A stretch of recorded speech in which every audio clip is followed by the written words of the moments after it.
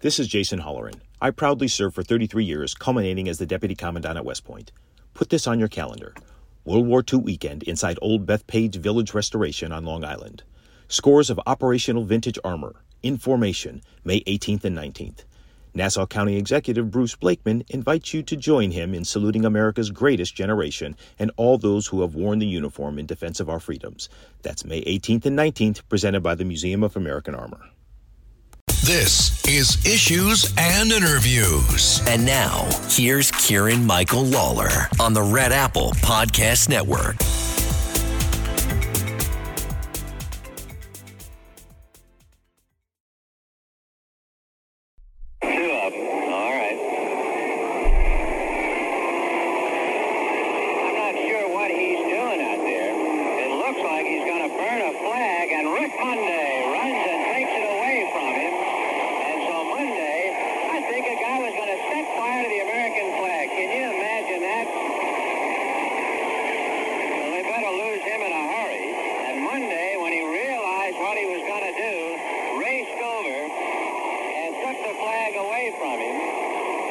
That, of course, is the melodious tones of Vin Scully, great broadcaster, broadcasting an unusual event, a very American event. 47 years ago this week, Rick Monday, playing for the Cubs, was in the outfield. Some America-hating leftists wanted to burn the American flag in the outfield at Dodger Stadium when they're playing the Cubs, and Rick Monday ran over. If you can check out the video, I definitely encourage you to do it, and took the flag away and doused out the flames and got a big round of applause. And it's a beautiful moment. Rick Monday had been a United States Marine. I like that aspect of it also. He wasn't going to let it happen on his watch. But I wonder what would happen if somebody tried to do that today? Maybe security would get them, of course. Security would certainly get them. And I like to hope that some of the great Yankees or other ball players on other teams, whether American or not, because our baseball game is Major League Baseball, very international now, would have put a stop to that. But I've always loved that video. There's a great still photo of it. It was pretty athletic and acrobatic the way Rick Monday did it. Rick Monday's got kind of an awesome name. That's kind of an awesome baseball name, Rick Monday. And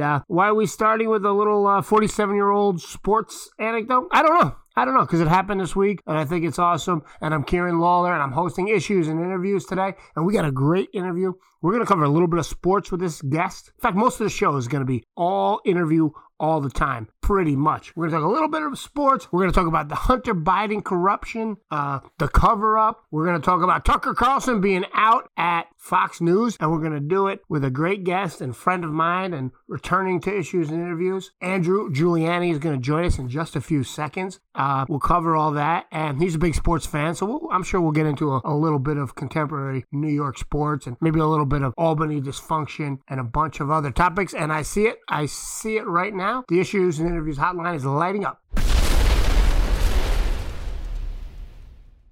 We are joined on the Issues and Interviews hotline by Andrew Giuliani, former Trump administration official, former Republican gubernatorial candidate here in the great state of New York, and radio host. How are you doing, Andrew? Kieran, great to be with you, my friend. Looking forward to chatting. Absolutely. How's your family there? I feel like I was there for the birth of your child because I was listening to the radio and your father was on, and I think your daughter was just born, and he was giving us the real-time updates and talking about the pictures. So how's she doing? You know what? It's amazing that she's almost 17 months now. It does feel like yesterday. And, it feels like when people tell you enjoy it because it goes so fast, it sounds cliche, but it's cliche because it's true, because even 17 months have just absolutely flown by. But she's definitely starting to show her personality. She's, is loving. She's giving kisses and hugs to mama and dad, and to pop and to grandma. But I will say she's got a little bit of the Giuliani blood because, she knows what she wants and she knows what she doesn't. And when she doesn't want something, she's happy to let you know about that. So we're working a little bit on some of that discipline, but definitely some of probably the stubbornness that runs in the Giuliani bloodstream. She definitely got it. Yeah, good luck with that. I'm still trying to instill some discipline in my teenage kids. So it's been 16, 14, 13, 15 years, and I'm still working on that. That's a lifelong endeavor. And you know what, Karen? I mean, for me, I had somebody ask me probably a couple months back, like, did it change your perspective? Did being a father change your perspective on politics, on life, on issues. And I would say it didn't change my perspective. More than anything, though, it affirmed my perspective on this and affirmed my beliefs in terms of what we're fighting for, why it's so important to make sure that they have a good, solid education, a good foundation, faith, how important that is, and also why we're fighting to make our city and our state a safer place and our country a better place. For them, so it's one of these things that I just feel so blessed, and if anything, it's kind of made me feel more responsible for making my community a better place. Very well said. Very well said. I actually, in the last couple of years, and this is not a political statement, and it's almost a cliche, but I don't think it's ever been truer. I'm really concerned about the future for my kids. I'm 47, okay? So if I'm lucky, I have 30, 40 more years. My kids have 60, 70, 80 years left to go. And what is the world going to be like? Look at the decline in the last 2 years. Even, it's not getting enough coverage, but Sudan is falling apart. There's 16,000 Americans in Sudan, and we're just saying, oh, sorry, you're on your own now. I mean, it's really an unbelievable fall in such a quick period of time. And what's it going to be like? Yeah, it scares the heck out of me as well. And I got to tell you, my wife and I talk all the time about our daughter's education and what is she going to learn. When you look at the New York school system, especially where I live, in Lower Manhattan here, you could argue that the private schools are even worse than the public schools in terms of what's in the curriculum and what's being taught, and the idea of diversity, equity, and inclusion. The ideas of is she going to come home at 6 or 7 years old and look at me and say, "Daddy, I'm a boy, and by the way, you're a racist," and you just wonder about this, and we talk about this basically every single day. So whether it's international politics, like you're talking about, for me, my wife is from Lithuania, so we obviously look very closely at world politics, and I have the view, at least on Ukraine, that I like the fact that the United States is taking a role in Ukraine. However, I think that we are being inefficient, and I think we probably can do what we're doing in Ukraine at probably a fifth, maybe even a tenth of the cost. I think there's that much spent cost in Ukraine. I should say there's that much that we're wasting that I would want to go line item by line item on this. And I think that to me, when you look at the role of government, and I think you saw it so up close being in Albany for the time that you work here. And, you could see that there probably are a few issues that you may agree with that you may vote against, because you look and say, well, wait a second.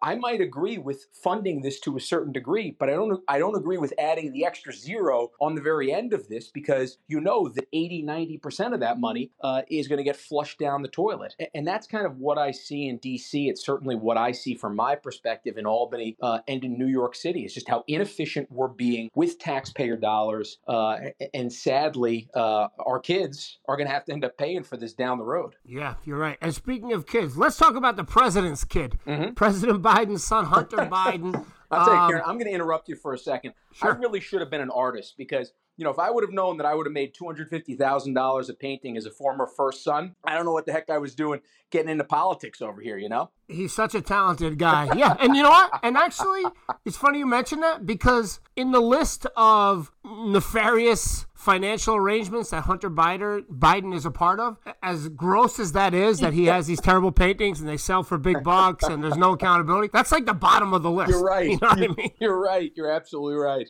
Oh, man, you're absolutely right. When you look at, and I'm just laughing, because if I didn't laugh, I'd be crying. But when you think about, more than anything, and this is kind of the point that I keep going back to on this, is, look, we know his troubles with drugs and alcohol and illegal firearms, even as hypocritical as his father's stance is on that. But I don't even look at his troubles in that regard. I look at the fact that Joe Biden was selling out our country and using Hunter as the bagman, using a troubled individual who was his son as the bagman in order to sell out U.S. policy. I mean, how can you – I don't understand how anybody who takes an unbiased look at this, whether you're Republican, Democrat, Independent, Libertarian, Conservative, hell, a Democratic Socialist of America, if you look at this independent and you see how much China has been able to profit over the last couple of years, and we could just look at the Bagram Air Force Base, just 400 miles from the border of China, how important strategically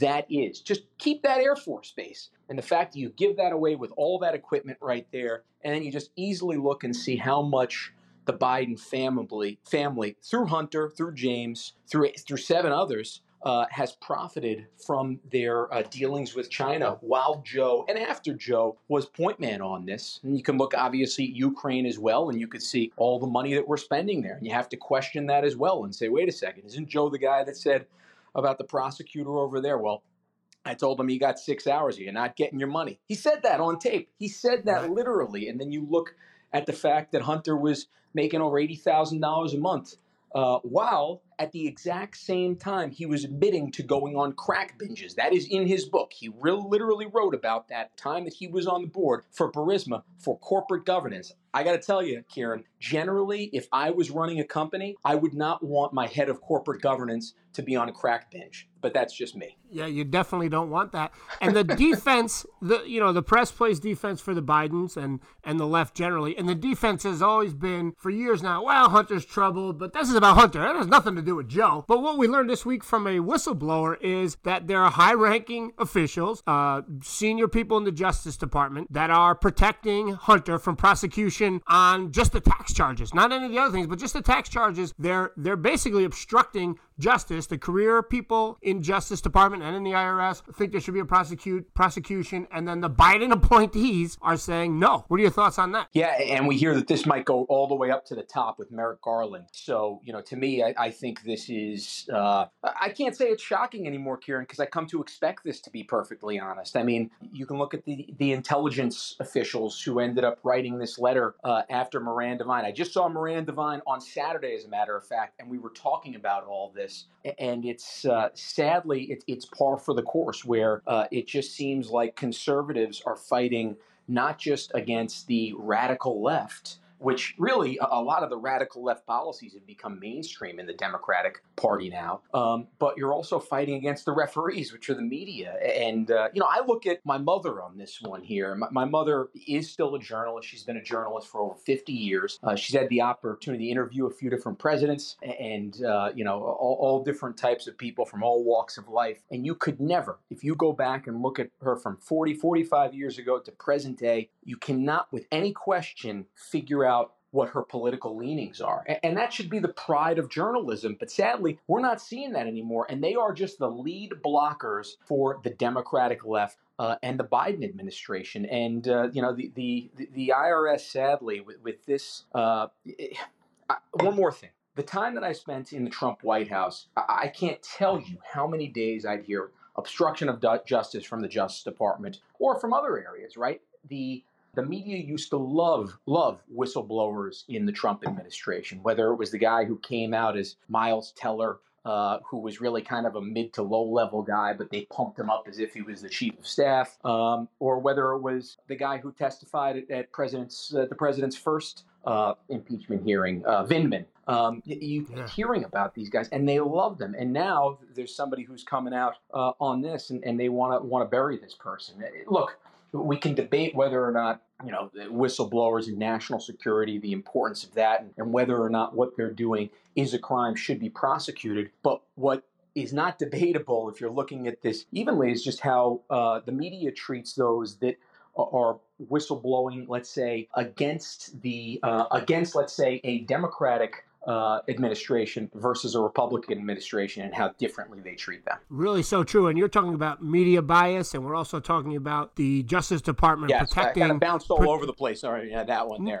Right. But what's interesting, Andrew Giuliani, is the flip side of the Justice Department protecting Hunter Biden and others on the left is how aggressive they are with people on the right. Yeah. I actually, funny little anecdote, a while back, I was texting with Dan Scavino, who's from my town here. He's a close Trump guy. Great guy. About getting involved in the Trump campaign. So I just, I said to my wife, I was texting with Scavino. Maybe I'll get involved in the Trump campaign. And she joked, but there's a lot of truth to it. She joked, "Oh, good. When should we schedule our FBI visit?" In other words, if you get involved with Trump, the FBI is going to come after you. Now, obviously, that's a joke, but there is some truth to that. In that the Democrats are protected to a degree, and a lot of people in Trump's orbit, your father included, have been the subject of aggressive prosecutions, and really the underlying reason is their association with Trump. How do we fix that? How do we fix that in the Justice Department? How do we get people to get involved in politics if you have to worry about that? Well, first and foremost, they say every joke has some truth to it. So your wife may absolutely be right on this. And like you said, I don't have to look any further than my father. The fact that the FBI raided his apartment, and by the way, no charges ever came of that. On top of all that, and I think this is one thing that can show just how politicized the FBI has become. They actually started looking into my father's iCloud account the day after it was announced that he was going to be representing President Trump. I believe it was announced he was going to be March 30th, and by April 1st, and that's not an April Fool's Day joke, it's true. By April 1st, they were actually looking into his iCloud account while he was representing the President of the United States. So what do we have to do? Look, I hate to say this with a law enforcement arm because I think there are so many different great rank and file members of the FBI, but the 7th floor of the Federal Bureau of Investigation and the Justice Department have become so disgustingly politicized that it really needs to be dismantled from the top. And you can, I don't know if it's a matter of, renaming the organization, relocating the organization might be part of it, but whatever it is, that 7th floor of the FBI needs some major changes. And I know that defunding the FBI, the left has tried to go after, say, how can you be pro-law enforcement if you want to defund the FBI?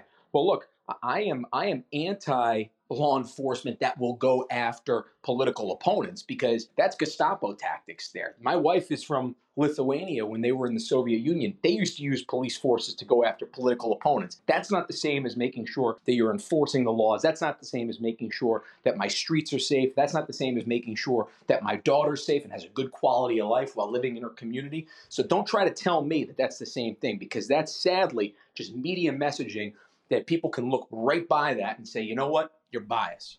Yeah, absolutely, Andrew Giuliani. Good stuff here today. America.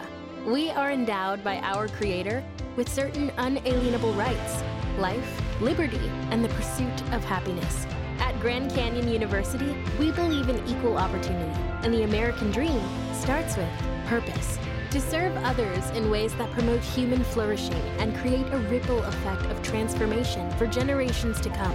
Find your purpose at Grand Canyon University. Private, Christian, affordable. Visit gcu.edu. And we had earth-shattering news this week in the media world. Yeah. I was shocked to learn Tucker Carlson is leaving Fox News. It's hard to imagine Fox News without Tucker at 8 o'clock. I hear they're hiring you, but I hear they can't afford you. I hear that's the problem. You know what the problem is, Andrew? That's prime time, and I have matinee idol good looks, so I don't know. I don't know that my good looks would play at prime time. Well, I was absolutely shocked. I was actually walking into an Elise Stefanik event here at the Women's National Republican Club in Manhattan, and I found out walking in that room. It happened, I guess, while I was in the elevator going up, and I was pretty surprised. And you could tell that this is something that happened pretty recently, because they were, I would say, over the weekend, if not Monday morning, in terms of letting Tucker know, because they were promoting his show, as has been told recently. Within the last year, they just gave him that day show, Tucker Carlson Today, on Fox Nation. I mean, heck, he just had Elon Musk on last week. He had a top guest like that. He seems to be one of the few people in the the traditional mainstream media who continues to break stories like a journalist, I would say. And so it was pretty surprising in that regard. I'm sure that Tucker, wherever he goes, not only will land on his feet, but will thrive. And if I'm some of the other media organizations, you've got to be giving him a call and figuring out what he's thinking, what his plans are, and whenever that non-compete expires, if he's going to be part of your organization, because it immediately makes you a player, and I believe a competitor of Fox. if you can get him, because he seems to have set the tone in there. You know, I've been lucky to know Sean Hannity for a long time, and he's done it for so long, so well at Fox, and he's a great asset. But you have to even wonder if they're going to go after a guy like Tucker. Is a guy like Sean safe? And I've had the opportunity to go on Greg Gutfeld's show a few times. I think they're going to keep Greg because he's been so successful at 11. But if you look at Tucker, he's as successful as anybody recently on the network has been. So you wonder who's safe at Fox. The one thing I can pretty safely say is I don't think Don Lemon will be filling that 8 p.m. slot at Fox. That's so interesting that he got fired the same day. You think CNN wanted to go and hide it right there? My guess is they saw Tucker Carlson and said, "Okay, we're axing him right now. Get him out." Yeah, that's really funny. Yeah. And let's wrap up here. You've been so generous with your time, Andrew Giuliani. Speaking of media, you're involved in the media these days. Tell us about your podcast and your radio show. Absolutely. Well, you'll have to appreciate this because you spent some time in Albany with a different Andrew of a different political party. But my podcast is called Not That Andrew because the name Andrew has been dragged through the mud over the last couple of years between Prince Andrew and between Andrew Cuomo. We've got a MAGA. We've got to make Andrews great again.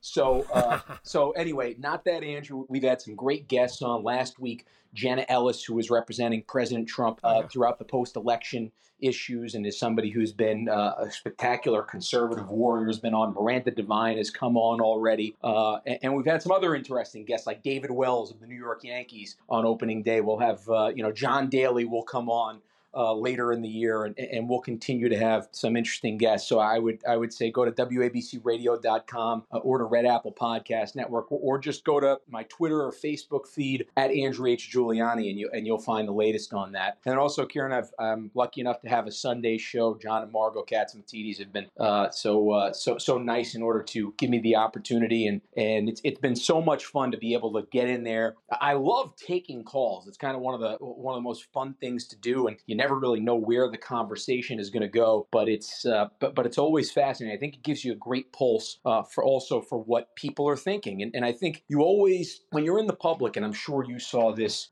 in the assembly, you have some ideas about, okay, this is important to me, but you need to make sure that you're always talking with your community, with your constituents, to make sure that, hey, is this also what's important to Jimmy down the block? Is this also what's important to Maggie, who lives in the town over here?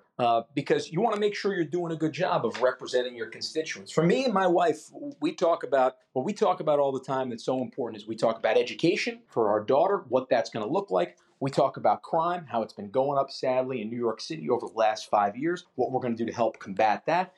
And we talk about the economy in New York. And we look at places like Florida and Texas and Tennessee and say, oh, wait a second, if crime keeps going up and our education is not as good as it might be in another place, then why are we paying a premium for living in a state or a city that is sadly not going to give us the quality of life that somewhere else would? And I think that's why so many people are looking and saying, is New York the place where I want to raise a family right now? It's amazing to me to think that this has spiraled really the last 5 to 10 years, because I would say there was no other place about 10 years ago that you'd want to raise your family than New York. But it shows how fast it can unravel if you have the crazies running the show. And when I think about it from the New York City perspective in particular, but when I think about Eric Adams going up and meeting with Kathy Hochul, Andrea Stewart-Cousins, and Carl Hastie, I just wonder, who the heck is the adult in the room, in that room? That's a good point. Yeah, Adams will say some of the right things, but the thing about him is, and I'm pretty sure this is not a matter of he doesn't know the levers to pull. I think he knows the right levers to pull, the right leverage to use in order to get what he wants to get done. I think he's not willing to pull those levers. And it might be he's not willing to pull those levers, maybe because they have something on him. Maybe it's because he wants to be accepted at the Democratic cocktail parties. Maybe it's because he's looking at higher office and saying, I'm not going to win a primary if I do what I have to do. It's why I always thought, actually, Eric Adams secretly wanted a Republican governor rather than a Democratic governor, because I thought that it would help him deliver the crime reduction in New York City that he needed to be a successful mayor, while pointing up to the big bad governor in Albany and saying, yeah, but I wouldn't have done those policies. That's too far. You can accept me in the Democratic circles. Now, as he is, if you will, in that room, I can't say the most conservative, but I would say says a few of the right things occasionally. I guess what I'm trying to say is you'll see that on the far left, they'll go after him sometimes just because he'll say this, even though he's not necessarily doing anything about this. And so I think that's probably what's competing in his mind in terms of all this. But the result of it is, sadly, we have 8.5 million New York City residents. We have nearly 20 million New Yorkers that are just not being served by their city or state government. You know, the last part of this conversation, I was listening intently to what you were saying, and a light bulb went off in my head. Yeah. It sounds to me like there's going to be another Giuliani running for mayor of New York City. Am I misreading that? Well, Kieran, look, I'll tell you, I've thought about it. I thought about it in 2021 as well. I think to me, though, I like to look and say, can a Republican win? And I'm a big believer politically that, if you can't lose the second one in a row. You lose one, that's fine. I ran for governor last year. It was a great experience to do that. Certainly I thought showed well at different times, but didn't win it. The next race that I run, you got to win. Otherwise, you kind of become the also ran, if you will. And for me, I look at it and say, right now, I don't see anything from the numbers that shows me that New York City is going to be competitive for a Republican. When you're looking at a 7-1 Democrat to Republican difference, I have trouble figuring out how a Republican will crack 35% in 2025 versus even competing to win. I mean, you look at what Curtis Lewa did in 2021. Curtis is a great friend, and I think Curtis ran a hard campaign. I mean, was everywhere at all times, and he got 29%, which was better than the previous two Republican candidates. But it's very tough to see that jump from 29% to 50 plus one. So look, I will certainly support the best candidate. I don't expect that to be me in 2025. But I also want to figure out how we can, in 2023, get more city council seats. Maybe that path starts to develop if you can say, hey, wait a second, we're able to win 40% that's kind of the target that I'm looking at here, if you want to actually really know the truth, right? We had 29% of the city under Curtis Lewa. Zeldin got just shy of 30%. It was like 29.9% of the city. So what I really want to see is, or what would make me see that mayor would be competitive in 2025 is if we can get, of the city council seats, 40% of that popular vote. I would say progress is going to be 35%. If we get 35% of that popular vote, then we'll continue to see progress in that direction. But if, 40% would really have to be that number that you'd say, okay, we've cut that in half. Now, how do we get that other half in the next 2 years? Oh, yeah. You've given a lot of thought. You've really crunched the numbers there. Very impressive. And I know I said I was going to wrap this up like a half an hour ago, but no problem. It's been a great conversation. I'm enjoying this. It's fun. Yeah, absolutely. And you touched on sports, so I'm going to keep it going for another minute or so. You mentioned David Wells. First of all, David Wells pitched his perfect game the day I graduated from Providence College in 1998. Yeah, wow. May 17th, 1998. We had graduated and we were in a restaurant and watching on the bar in the restaurant. Well, Kieran, you got to go in Providence. You got to go back and listen to that podcast because he talks about what he did the night before, and he went to Saturday Night Live the night before, and then ended up going out to the after party and was out with the cast and Jimmy Fallon until like 5 a.m. And he gets in, he makes his son wakes him up, makes him a pot of coffee. He gets into the Yankee clubhouse, and David Cohen comes over to him and says, "You got to get in the training room." He said, "Why?" He said, "You stink. You smell like booze." He's like, "Get in the training room and get out of here." And then sure enough, the guy ends up throwing a perfect game. So it's he's certainly one of the most colorful Yankees in my lifetime. Yeah, absolutely. And what I wanted to mention also was, I'm sure you saw Judge sitting with Volpe and Bader at the Ranger game. I thought that was cool that Judge is really taking the captain role seriously and bringing the new young star Volpe along, and he bought him some tailored suits to wear on the road. I thought that was really cool. It really spoke well of Judge and the Yankees' future. The way they played at the Garden, I got to tell you, maybe we need a Judge to put on the skates because it was was a rough one the last couple of games. I mean, I'm hopeful that they come back and win this thing. I still think we're the better team, but I'll tell you, the goalie change that the Devils made to Schmid seems to have really kind of lit a fire under the Devils. And we got to give. I know we did it the first two games, but Shesterkin is playing just way too well to give this guy no goal support. You think about it, he hasn't given up more than 2 goals a game. I know last one was 3, but there was an empty netter at the end of the game. He hasn't given up 2 goals a game, and we're even in this series. So I really hope that the Rangers come on back and get these next 2 over here. You looked and it was just to win those first 2 games 5-1. And, you got to get by the series first and foremost, I know. But looking at the last few deep Rangers playoff runs they've made, they've had deep series in the first and second round where they've played a combined 13 and 14 games. Last year alone, they played 14 games. And that wore them out by the end of that Tampa Bay series last year where they were up 2-0, they're up 2-0 in the second period, and all of a sudden they lose their legs. So it's really important. I look back at that 1994 team, right? Those first 2 rounds, they took care of the Islanders, they swept them, and they take care of the Capitals in 5 games. And now all of a sudden they've got those legs and they go 2 7-game series with the Devils and the Canucks and win the Cup. The last probably like 12 years or so, the Rangers have had these deep, hard-hitting, tough series in the first and second round, and it's hurt them in the conference finals in terms of their legs. So I really, really hope they're able to come back and get a win in Game 5, and we'll go from there. But look, as you can tell, I'm a big Ranger fan. I've probably given this a little more thought than I probably should as well. Well, it actually brings me to my last question, and it's a serious question. Do you ever think about doing sports talk also? Oh, I like to mix it in there whenever I'm on air. I like to do like 10% sports talk because I look at it this way.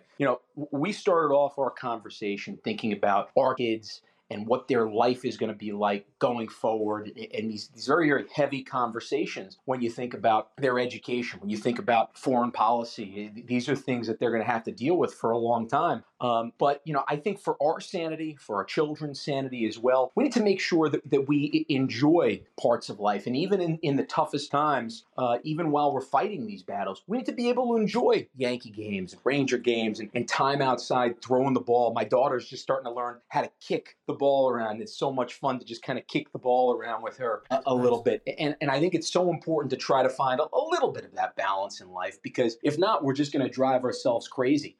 It also just gives you the perspective too of what we're fighting for, right? When I was tickling my daughter last night in the belly, and she was just laughing, and it gave me a joy that there's nothing else in life that can match. And if we're not enjoying those moments, then what are we even doing, That is a beautiful sentiment. We're going to leave it right there. Andrew Giuliani, thanks so much for your time. Good luck with your family. Good luck with all your endeavors. I look forward to talking to you soon. I look forward to hearing you on sports radio one of these days. That'll be great. I'll call in. Kieran from Hopewell Junction calling in to talk about the Yankees lineup. Sounds good, Kieran. Great being with you as always. Take care. All right. Take care, buddy. Take care.